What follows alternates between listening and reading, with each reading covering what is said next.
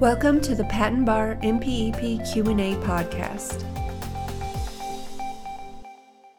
MPEP Q&A 161. Today's question is as follows. Is it true that living subject matter with markedly different characteristics from any found in nature, such as the claimed bacterium produced by genetic engineering, are excluded from patent protection by 35 U.S.C. 101?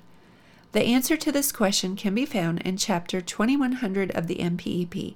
This chapter covers patentability. The answer is from the 9th edition, revision 08.2017.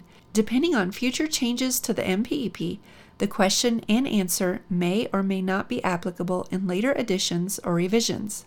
Again, is it true that living subject matter with markedly different characteristics from any found in nature, such as the claimed bacterium produced by genetic engineering, are excluded from patent protection by 35 U.S.C. 101? As shown in Chapter 2100, it is not true. For example, the Federal Circuit has indicated that discoveries that possess markedly different characteristics from any found in nature are eligible for patent protection. This question and answer comes from Section 2105 of the MPEP. The following is a brief summary of Section 2105. 2105. Patent-eligible subject matter, living subject matter. This section covers living subject matter, providing examples of what can be and cannot be patentable. For example, new minerals discovered in the earth are not patentable, but microorganisms produced by genetic engineering can be patented.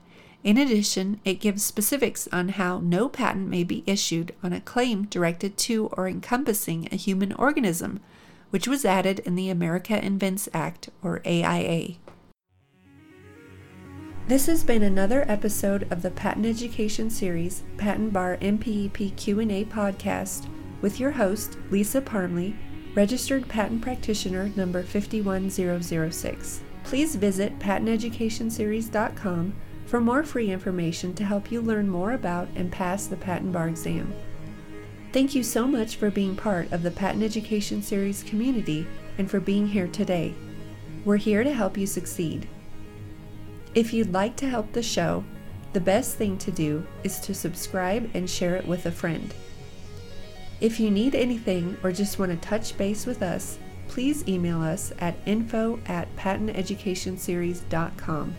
We want to see you succeed and put the Patent Bar exam behind you.